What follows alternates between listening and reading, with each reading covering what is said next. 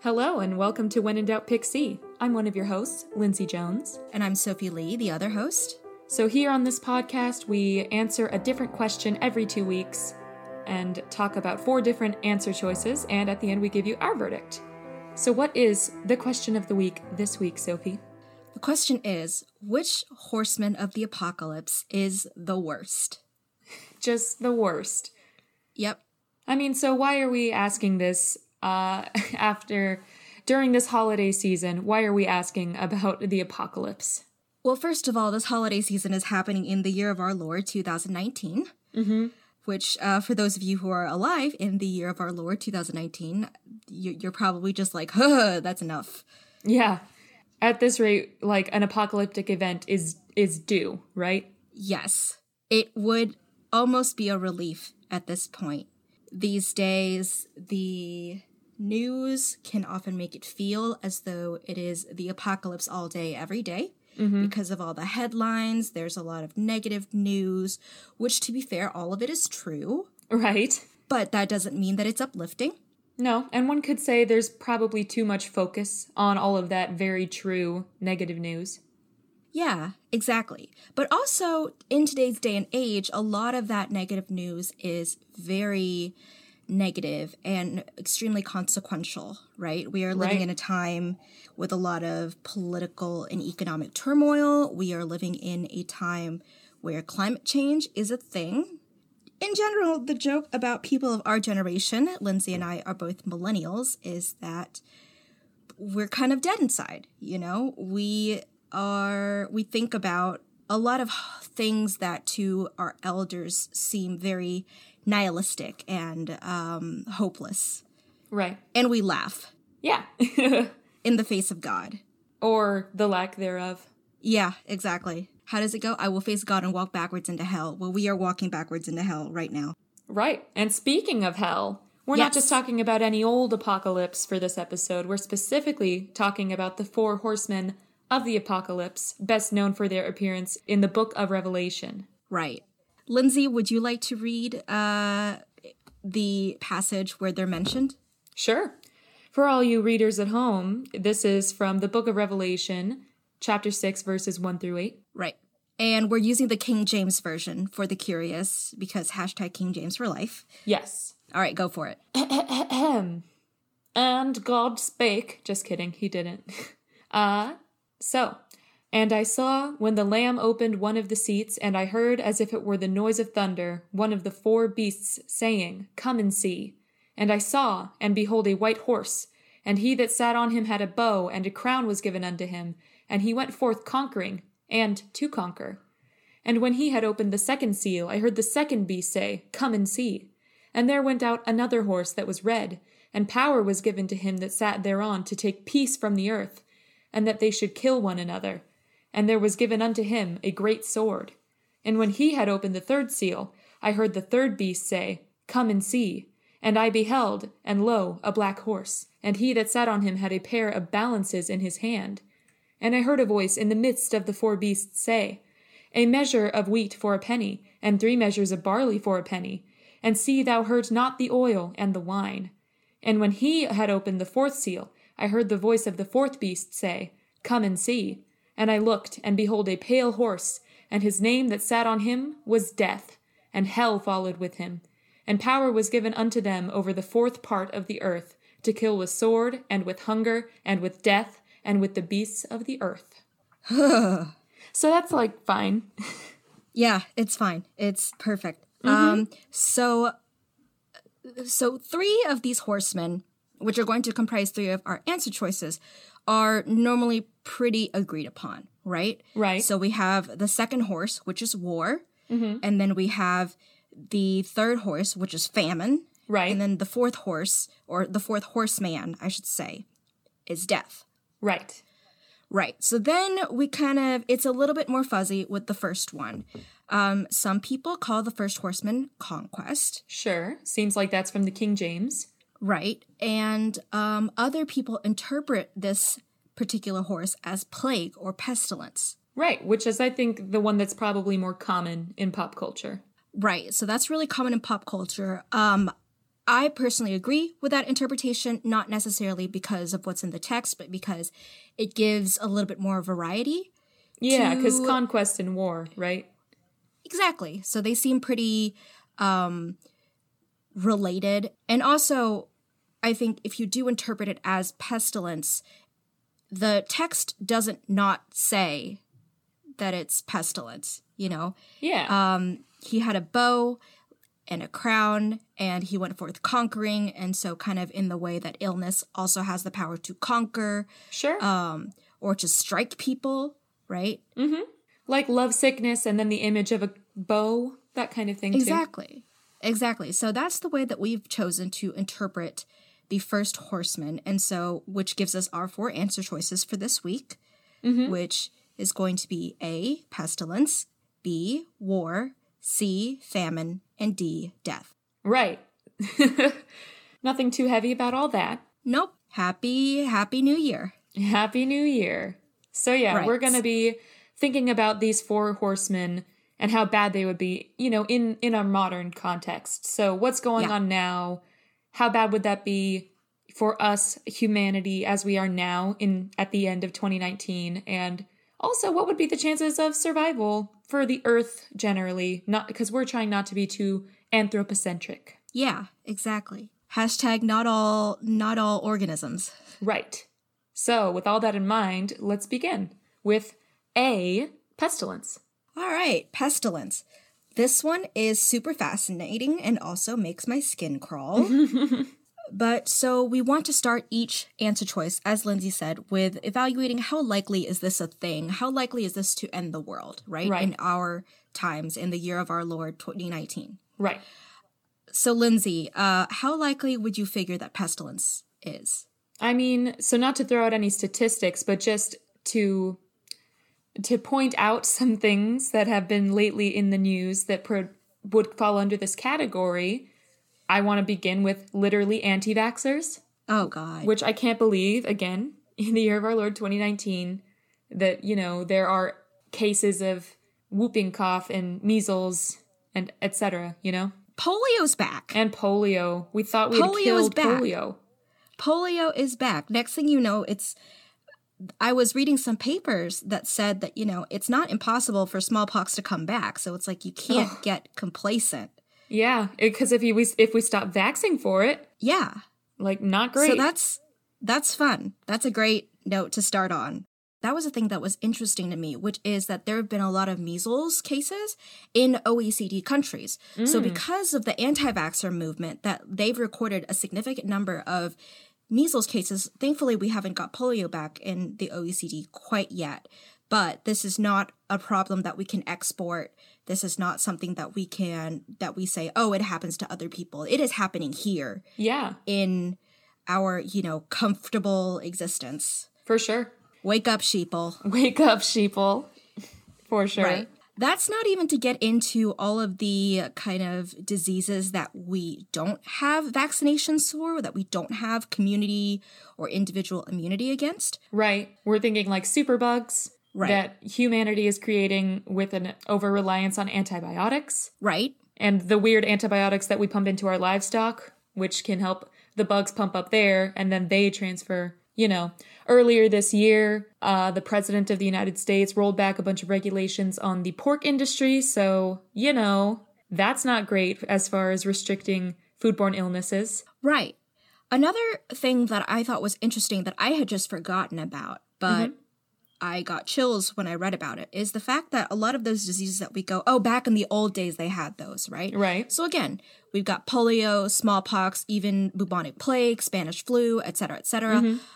A lot of these diseases are still existent in that they exist in samples, right? That people keep in labs. Yeah. So if you think about it, if those samples fall into the wrong hands, then you have a super powerful weapon that somebody could use. Right. And, you know, again, given the way the world is going, right, who's to say that, you know, is not going to be the next step?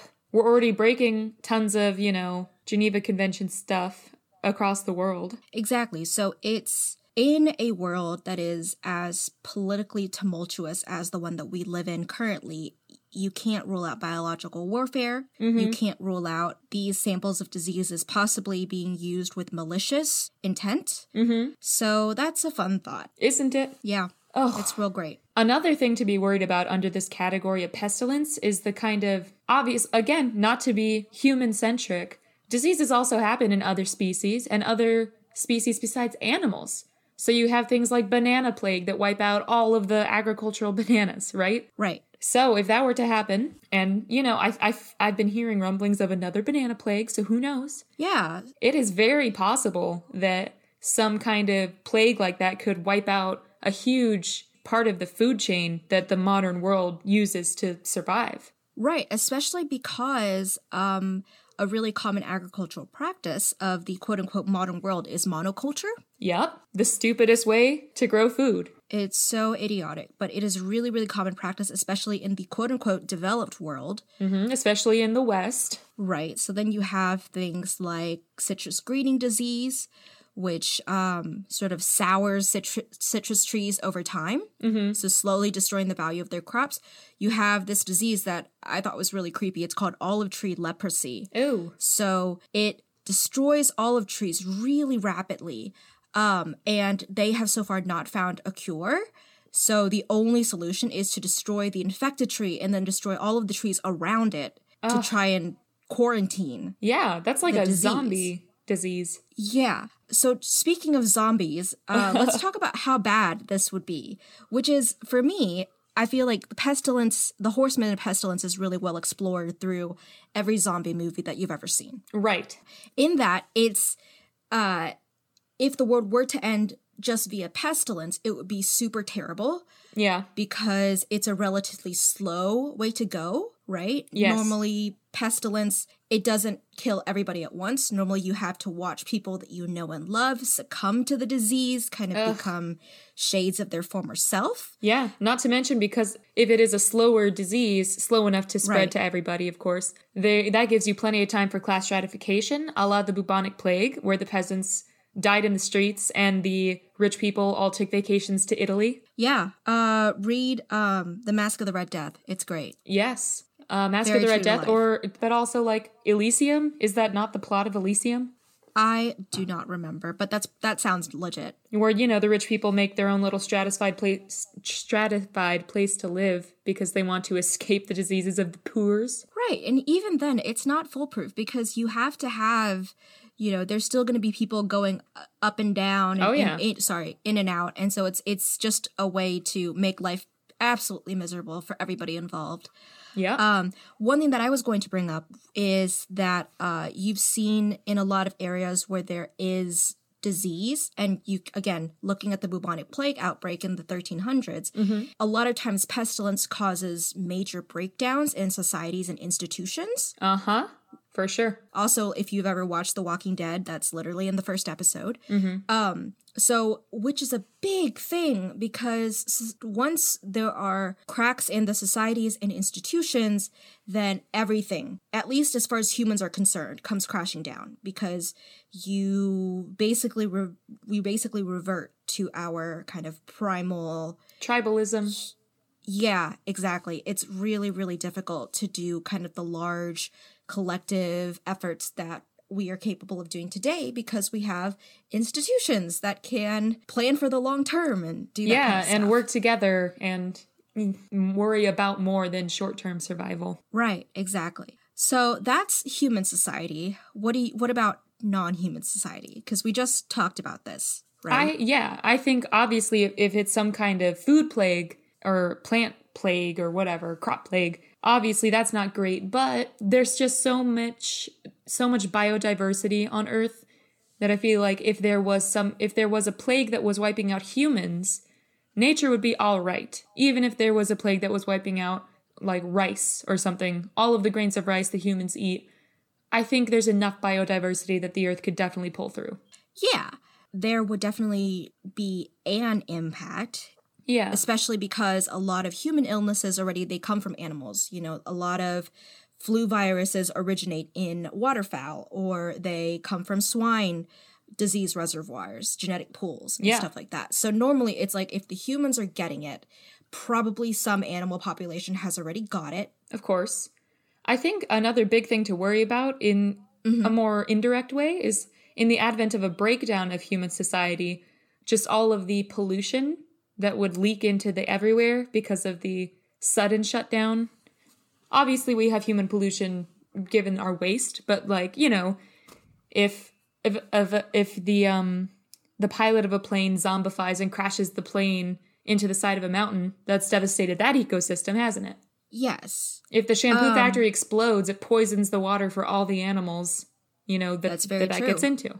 There's different artistic representations and theorizations on how this would work out. You know, you have shows that are closer to Revolution, which was this really short-lived TV show wherein all the lights went out, so people died, and there was a terrible short-term effect, but then over time, because people weren't using as much power, they weren't burning as much fuel, then the environment sort of bounced back. So there's different theories, and well, I shouldn't say theories because this is a more science episode. There's different hypotheses about how it would turn out if we lost a big amount of our population due to disease. So, you know. But for us measly humans, it would suck, and that's that on that.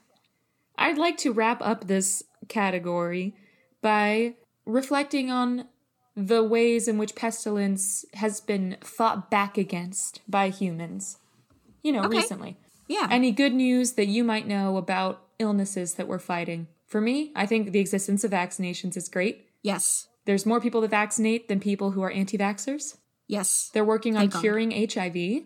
Not just treating it, because as it is, there's a very manageable treatment that makes you have no symptoms, which is great. And they're working on a cure so that you won't even be able to transmit it to others. Yep. Which I think is lovely. Yeah.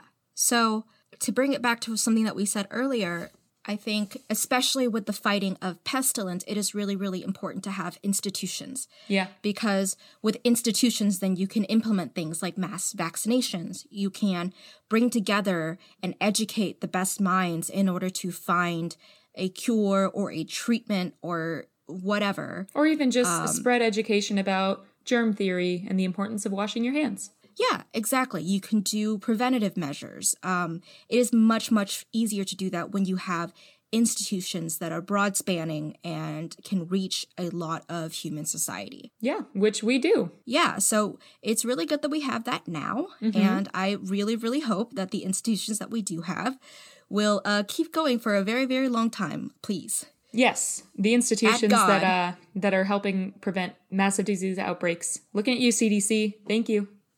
Thank you, CDC, for your service. Indeed.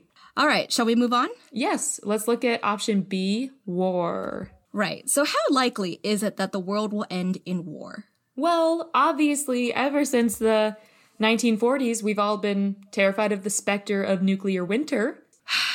It's like I thought we were over this. Yeah, because North Korea also has nuclear warheads. We have one, and we have a president, you know, we don't always have the kind of presidents that we would want to have access to nuclear codes.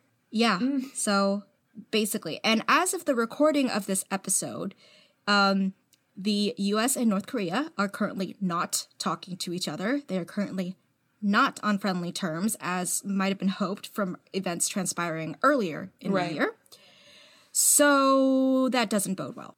No. So it's not unlikely, you know. Yeah. And also, I wanted to cover some of the things that people might not have thought about, because obviously people always think about nuclear winter, nuclear apocalypse, and that kind of thing. But also there's other things, because again, like we said, institutions are really important for the fighting of disease, but they can also be really instrumental in the waging and the stopping of wars. Sure. So, for example, I remember listening to a podcast where they were talking about one of the threats that a lot of people don't consider from foreign powers who may not have our best interests at heart is the idea of hacking, especially hacking into our infrastructure. Yeah. So hacking into people's power networks, again, that kind of causes a whole lights go out situation that would kill a lot of people. Yes. You also have things like people using scorched earth tactics, which A really recent 2019 example of this is the Amazon rainforest, which part of it, from what I know, some of it may have been natural, but a lot of it was a result of slash and burn agriculture, and that in turn was fueled by a lot of anti-indigenous and anti-foreign sentiments. Right? People kind of burning the Amazon rainforest almost out of spite. So that's a result of the conflict that could have worldwide implications because of how much of the forest has been lost. Yeah. That's going to take us centuries to heal if we have that long. Right. And in the meantime, it's going to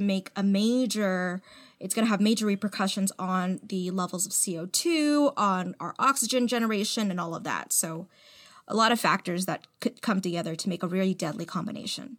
For sure. Like we mentioned in option A, there is that possibility of biological warfare, which is not only pestilence, but also, the war in warfare. Yeah, exactly. Not only with diseases that are currently existent, but again, people in certain countries are capable of genetic engineering. Viruses are really easy to mish and mash together. Yeah. And so it is terrifyingly easy to develop something that probably a lot of people have no immunity to. Mm-hmm. So that's a fun thought. Merry Christmas. Yeah. I think another big category of war that we have to talk about in 2019 is like terrorism. Yes. Especially white supremacist or just nationalistic terrorism. Yes. Obviously, that is a huge issue that our country is facing. Right. Just the rabble-rousing of autocratic leaders that emboldens white nationalistic terrorists to kill people. And to me, that totally counts as war, right? Yes. An act of terrorism. It's an act of war. Yeah. Which, it's not great. Yeah. Because again, these things have far-reaching consequences. Even if the original impact of a terrorist attack is relatively small compared to the world population, but we live in the age of mass media, and so these things get blown up. The ripple effect. They fuel further conflict. They fuel alienation. In cases where attacks may be carried out by someone who is of a certain ethnic group, then sometimes that ethnic group has to reap the consequences disproportionately. I think in a lot of cases, you can just look at what happened after, say, like 9/11 was a really, really high-profile example of what can happen when people of one ethnic group carry out a terrorist attack, and then suddenly everybody thinks that Muslims are all terrorists, which is not true. Of course. Right.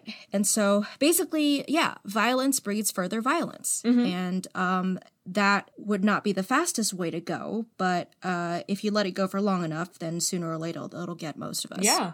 And then working backwards from that, using the principle of violence breeds violence, I think we have to count hate speech as also falling under this category. Yeah. In that hate speech can embolden terrorists, et cetera, as we just discussed. And again, the current climate, especially in our country, obviously we can speak to that most easily. And I understand too in the UK, anti-Semitism is also on the rise there. Yeah. Just a lot of strange, like racially fueled backsliding that we're going through right now. Yeah. It's like, guys, we're over this. We should be over this. Yeah, I thought racism was over, misguided white people.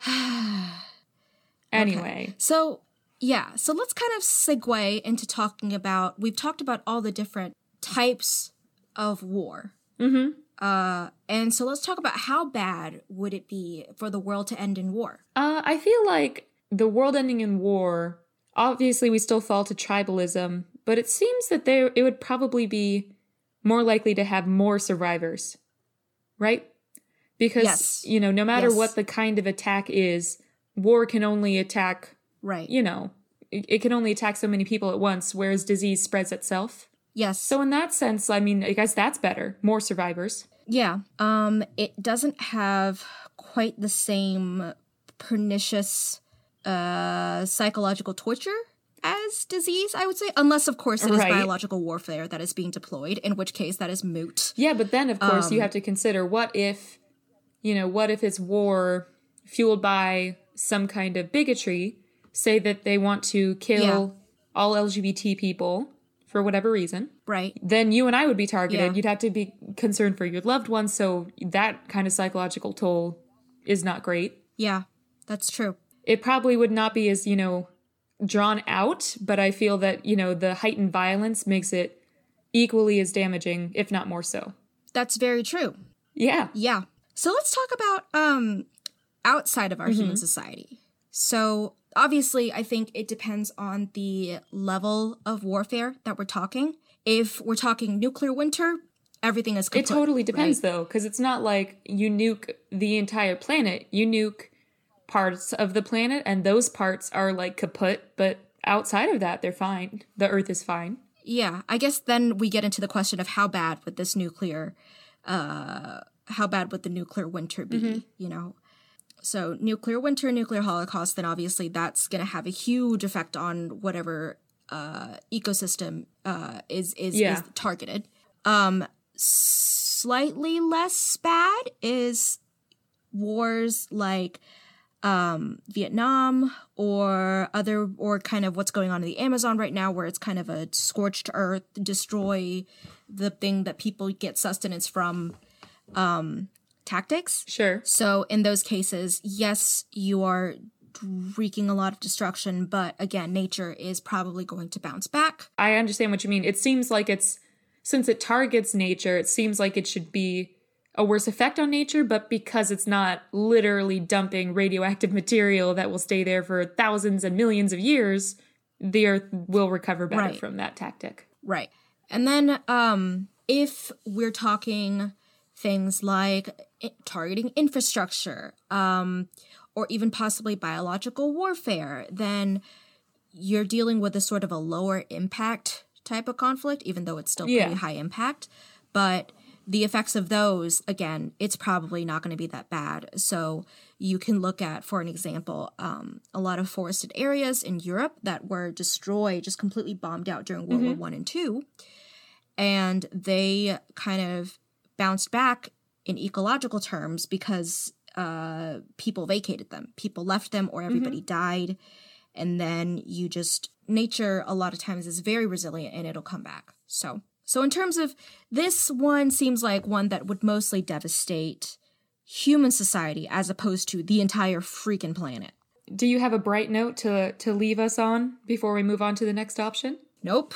Well, so there has been quite a lot of nuclear disarmament among the global population, even though some of the most volatile members of the globe haven't been participating. That's very true. I guess it's kind of comforting to think that we have the tools for stopping war available to us, right? We have super fast lines of communication that can prevent miscommunications with tragic consequences, right?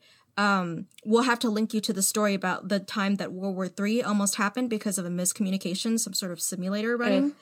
And a guy bothered to check at the last minute and was like, oh, I better not actually detonate these nuclear warheads because that was a mistake. Well, the other thing I was going to mention about, the good things we're doing now that prevent war is as far as our whole domestic terrorism, nationalism angle of war. Yes. I feel that it's a positive thing that white nationalism is more and more in the spotlight because, the more open it is, the better we can conceive of tactics to, de-radicalize people. Those of us who survive it will probably be the ones who are more repulsed by it. Hopefully.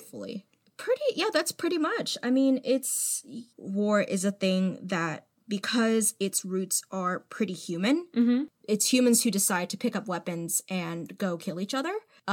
Because of that, it is a thing that is human preventable, right? It's not this inexorable thing like disease where you might have a chance of fighting it or you might not. Right, but that's related to our next topic, which is famine, which is another of those things that I guess humans can affect it one way or the other, but overall it's pretty inexorable to die of starvation.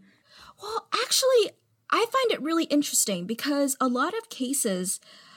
found that in a lot of cases, famines are also heavily impacted by human activity. A lot of them, when they truly become famine, are because whatever started there, whatever climatic conditions were there, were exacerbated by humans.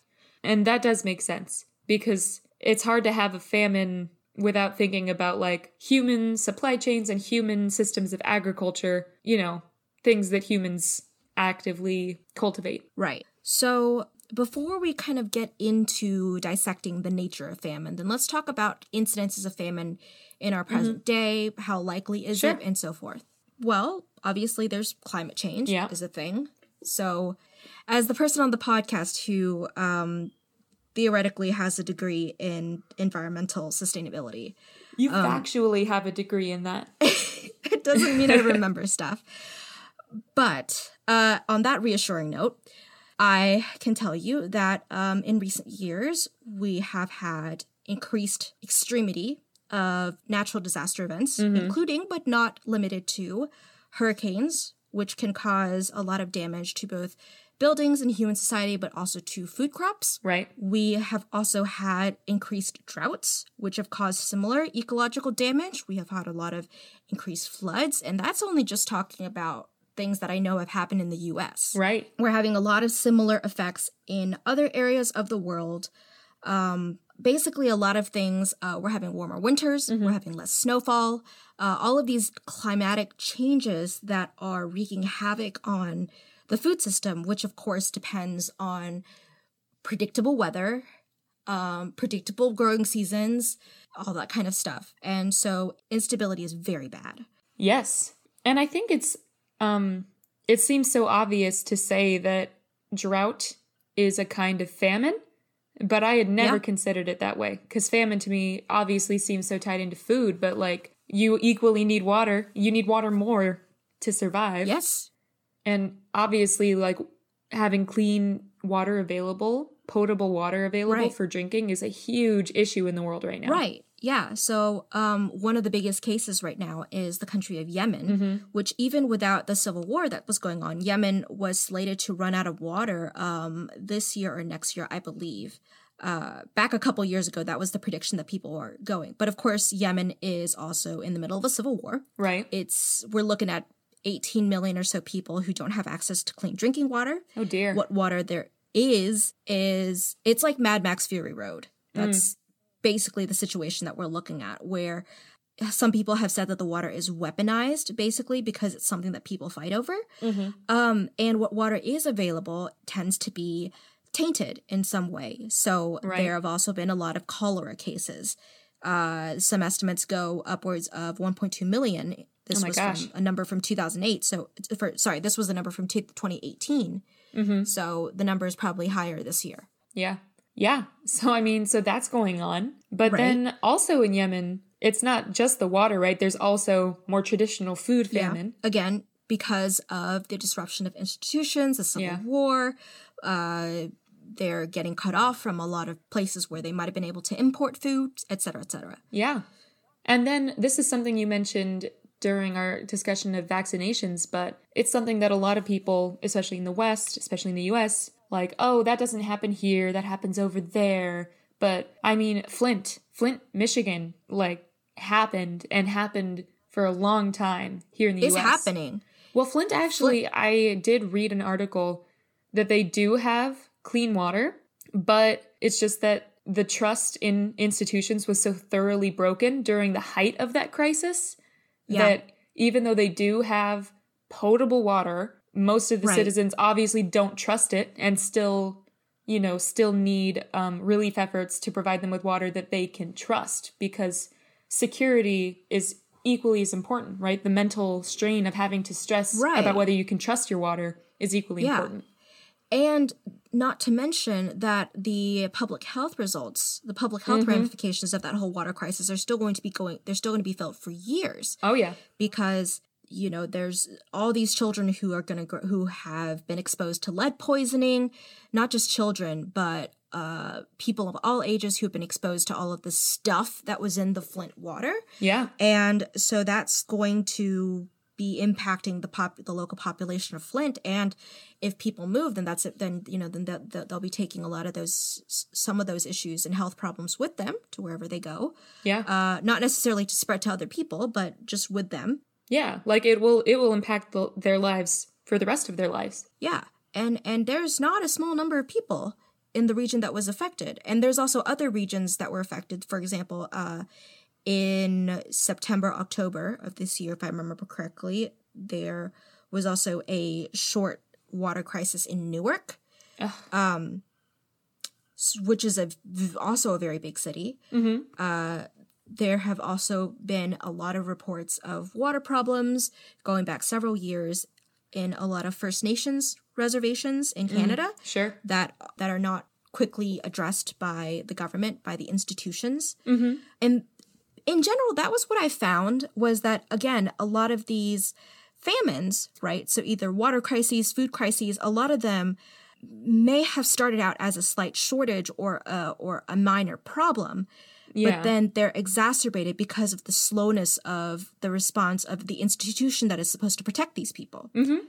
What do you think of utilities, shortages of utilities being famine? Because there's that case in California this October of 2019 where a power company just stopped supplying power to its region for like 2 days. I mean, because to me, that totally counts as modern famine, is people being unable to rely on electricity that should be reliable. People being people being unable or insecure in something that they have a basic need for, right? Which these days in our modern times also includes electricity. Yeah, for sure. Yeah, and honestly, I mean, we're almost getting to the point where Wi-Fi gets included in that because it's so important to have a line of connection to other people. Yeah, and then if you think about it, like, what if you need to be warned of a natural disaster? The way most people are warned these days is through Wi-Fi or at least a cell signal. And if you don't have a cell phone and you can't access Wi-Fi, you're being denied that same, precaution. Yeah, I don't know. Okay, so now that we've gone through all the different ways that people can experience famine. Yeah, exactly. Let's talk about how bad it is. Yeah, terrible. Yeah, I think I mentioned at the top, but death by starvation is agonizing, painful, humiliating, dehumanizing. All of that. That's starvation via food. Death by thirst, same thing. Yeah, equally terrible, but faster. Yeah, death by lack of communication or lack of electricity is, again, different degrees, different speeds, but still, I think the main thing to take away from famine is the fact that it's deeply dehumanizing. Yes, absolutely. Yeah. Because, as we kind of settled on, famine is the deprivation of human resources, things that we've all agreed that humans need to live a good, fulfilling life. And it's the deprivation of them, and almost always, as you pointed out, through a lack of response or a weakness in a system that people should be able to rely on, an institution that people should be able to rely on. Ugh, depressing. Yeah, so obviously it's a terrible way to go, but how does that impact, non-human Earth inhabitants? So again, this is kind of an interesting example because in a lot of the cases that I was reading, right, a lot of times famine is preceded by environmental degradation. That makes sense, right? Normally, even with electricity or Wi-Fi, normally something has taken out the system or there's been a minor issue, right?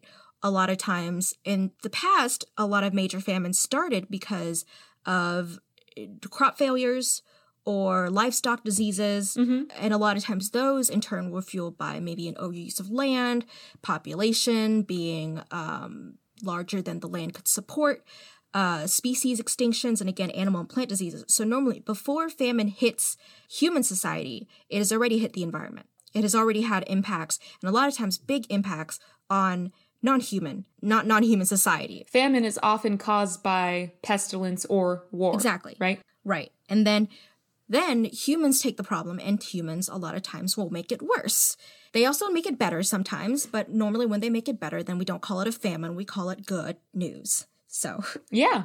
Well, let's talk about some good news. In what ways do we fight famine? Yeah. All of the incredible innovation on cheap, portable water filters is amazing, especially coming from Africa. African scientists are really killing the game. Yeah, we'll definitely link a couple of articles that if you want to learn more about that in our show notes. Yeah.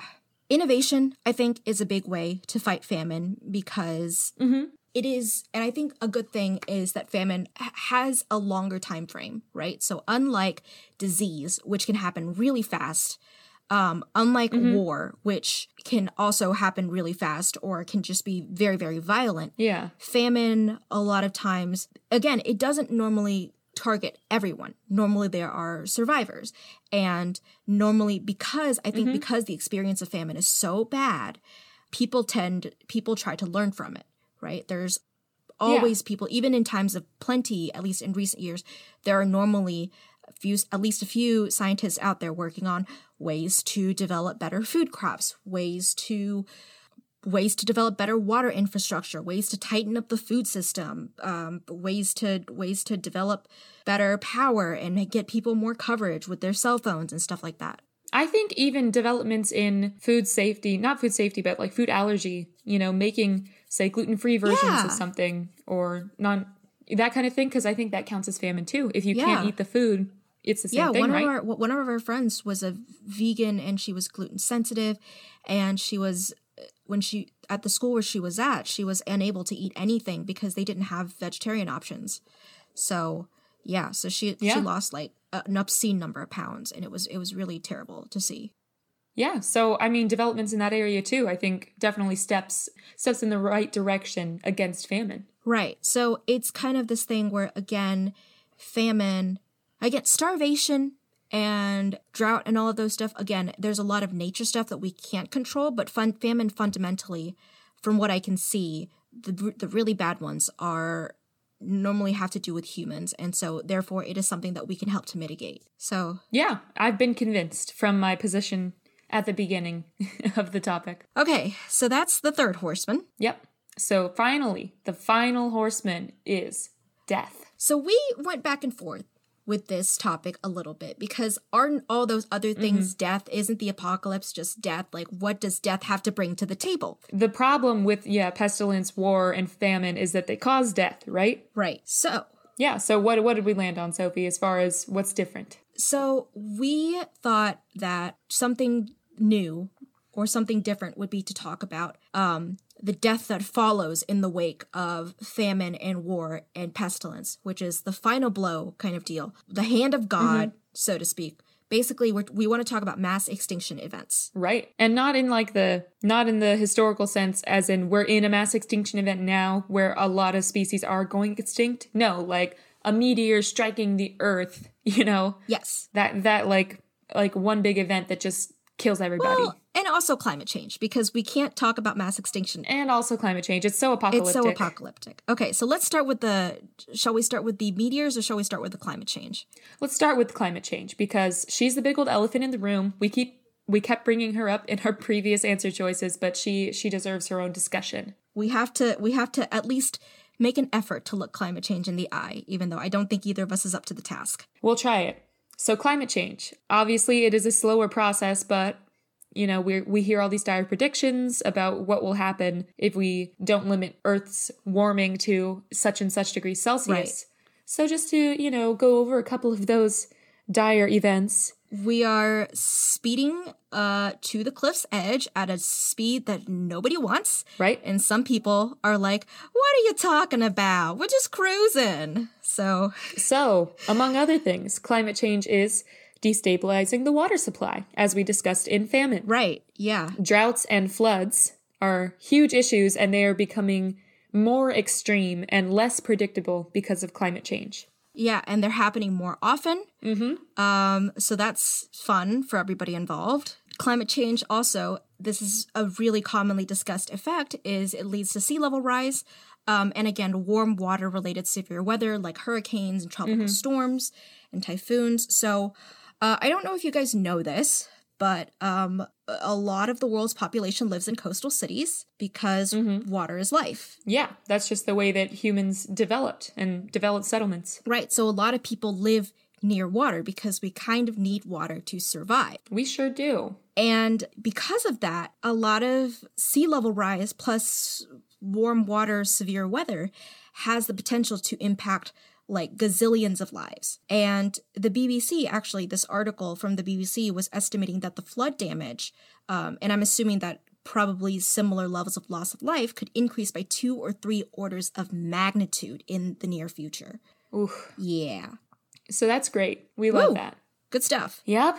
And then, of course, there is that idea of an actual historical mass extinction. We're obviously going through one, but in particular, the oceans, because of pollution in the oceans are acidifying and becoming polluted, which is causing a lot of extinction among, oceanic life, which is terrible for economies or countries or settlements or whatever that rely on the ocean as a food source. Right.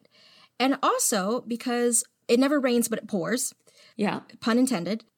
Some of the marine organisms that they're estimating are going to be most heavily impacted are these organisms called phytoplankton, right? And other organisms that are marine-based, very delicate, and they produce oxygen, which, of course, is something that we need to survive. So if those guys go, we're screwed because we depend on oxygen. All oxygen-dependent life forms are screwed royally. We were talking earlier about the burning of the Amazon rainforest. And the thing is, the Amazon does produce a lot of oxygen, I guess, like for a land forest. Yes. But the vast majority of the Earth's oxygen comes from the ocean and the organisms in the ocean that are being very terribly impacted by the degradation of our oceans due to human waste. Yep. Woo! So that's great. But let's go classic now and just hit our last possibility of a fun, a fun wipeout, total knockout of an event, which is a meteor. Honestly, I think this is the best possible outcome. Hold up, that we're getting ahead of ourselves. Okay. Sorry. So meteors. So I know you're probably thinking, what are the chances? Yeah, shush. Because meteor incidents are not as uncommon as a lot of people think. So there have been a lot of meteor impacts, or meteorites is what they're called when they make impacts to Earth. Right. But there have been a lot of meteor incidents as recently as 2013. Oh, right. If you guys aren't too young, I don't know if you remember, but a lot of videos went around that year. A bunch of Russian dash cams showing glass exploding because a meteorite impacted above Chelyabinsk in Russia. Yeah. A lot of breaking windows, a lot of damaged buildings, and some of the estimates go as far as 1,200 to 1,500 people injured. And another thing that I was very interested to learn, and also terrified, is that exploding asteroids, either ones that make an impact or ones that don't and just explode in the atmosphere, they can have the force of a nuclear explosion or atom bomb.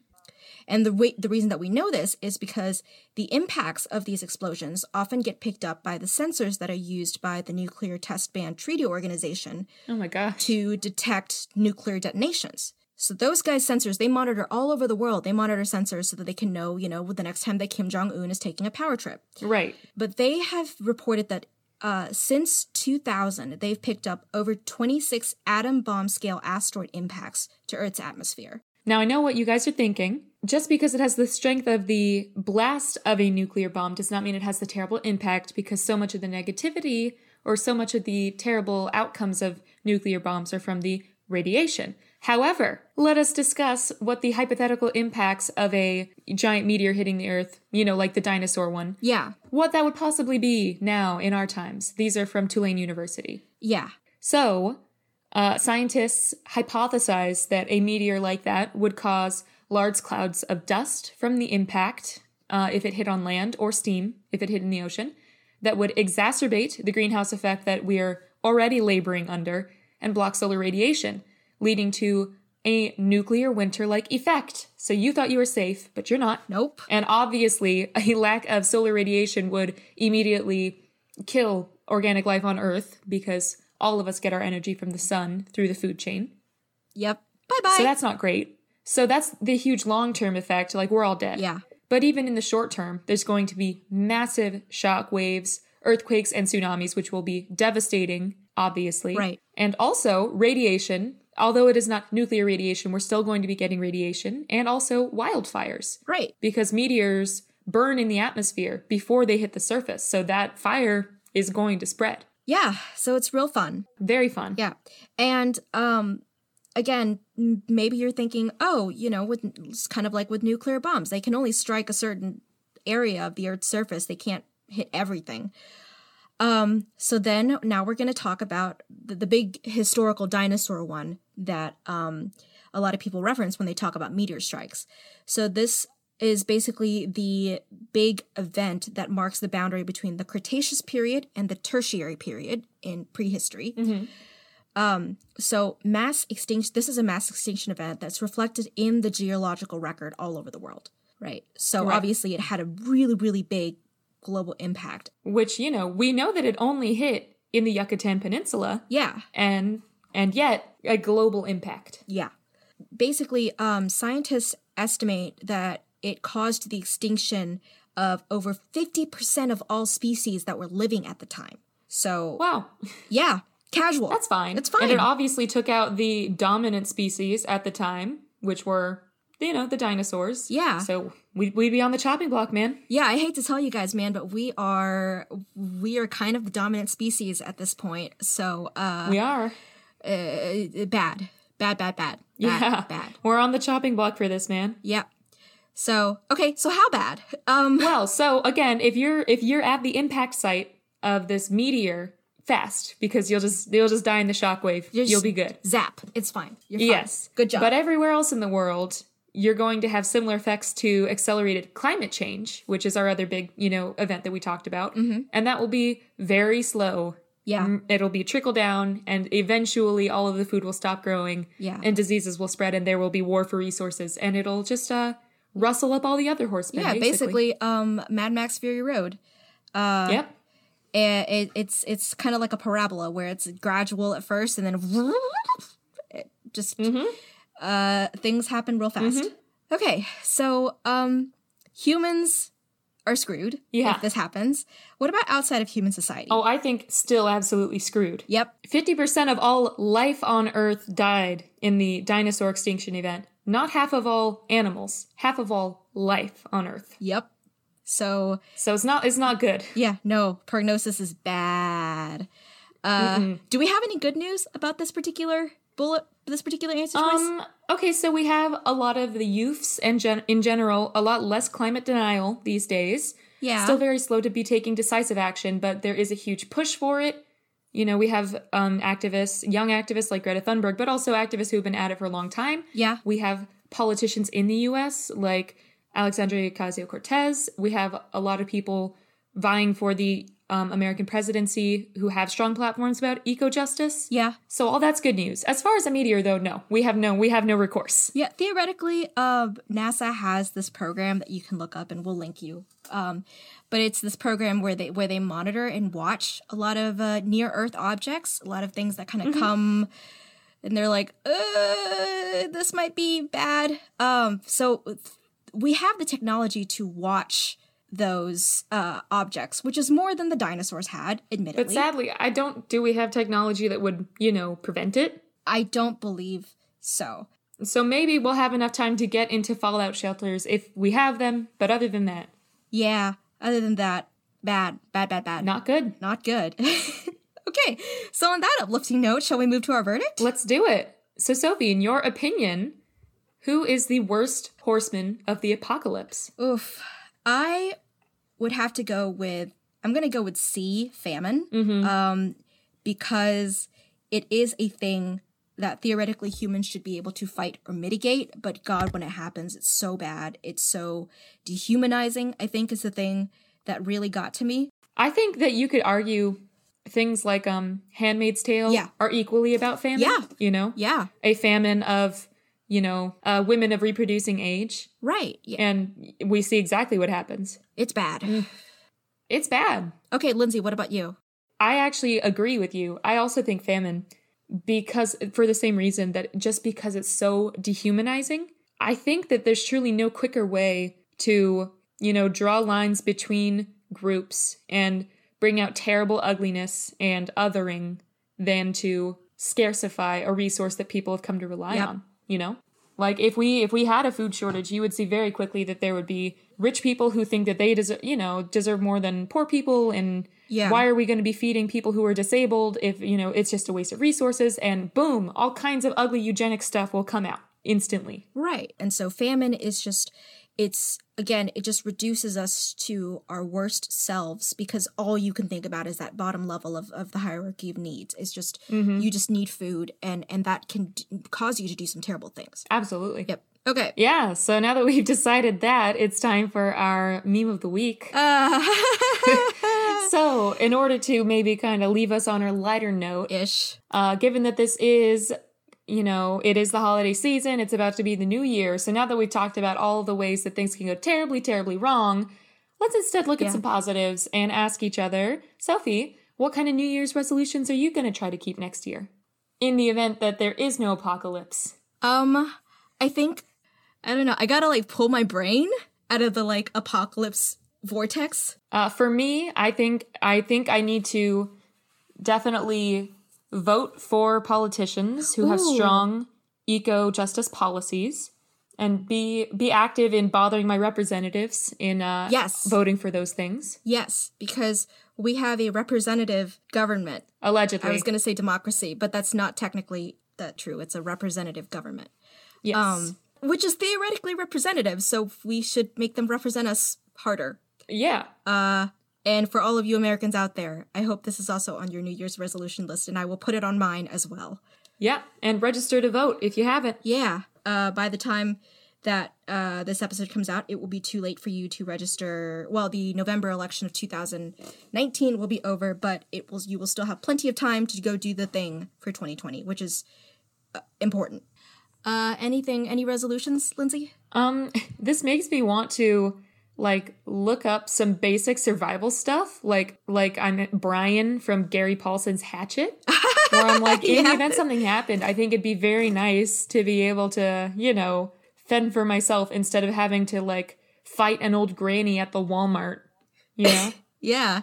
Skin a deer or pluck a chicken or something. Yeah. Set up a rain catcher. Yeah, I've seen diagrams, but I've never tried it. So maybe that will be my thing, is just to, be like every Tin Hatter. Yeah. And then on a more serious note, I think we could resolve to fight hate, when we see it, especially on social media, in ways that de-escalate, right? Yeah. In order to fight nationalism and othering. Yeah. That's a hard one, but it sure is.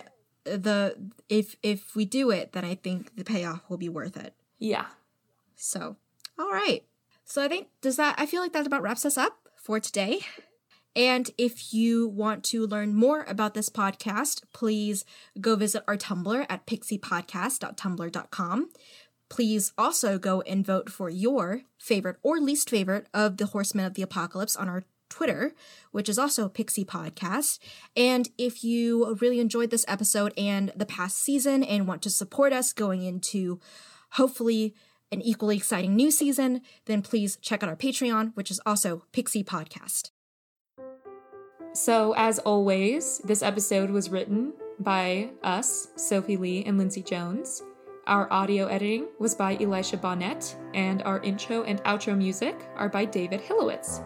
So, this is the last episode of Season 1 of When in Doubt Pixie, the last episode of our 3-episode finale extravaganza. Yeah, we made it, guys. And hopefully you made it with us, too. Hopefully you're still here. We hope that you have enjoyed this past season, and we hope that we'll see you again in January for Season 2. Yeah. Have a happy holiday, and have a happy new year. We will see you in the future. Bye. Bye.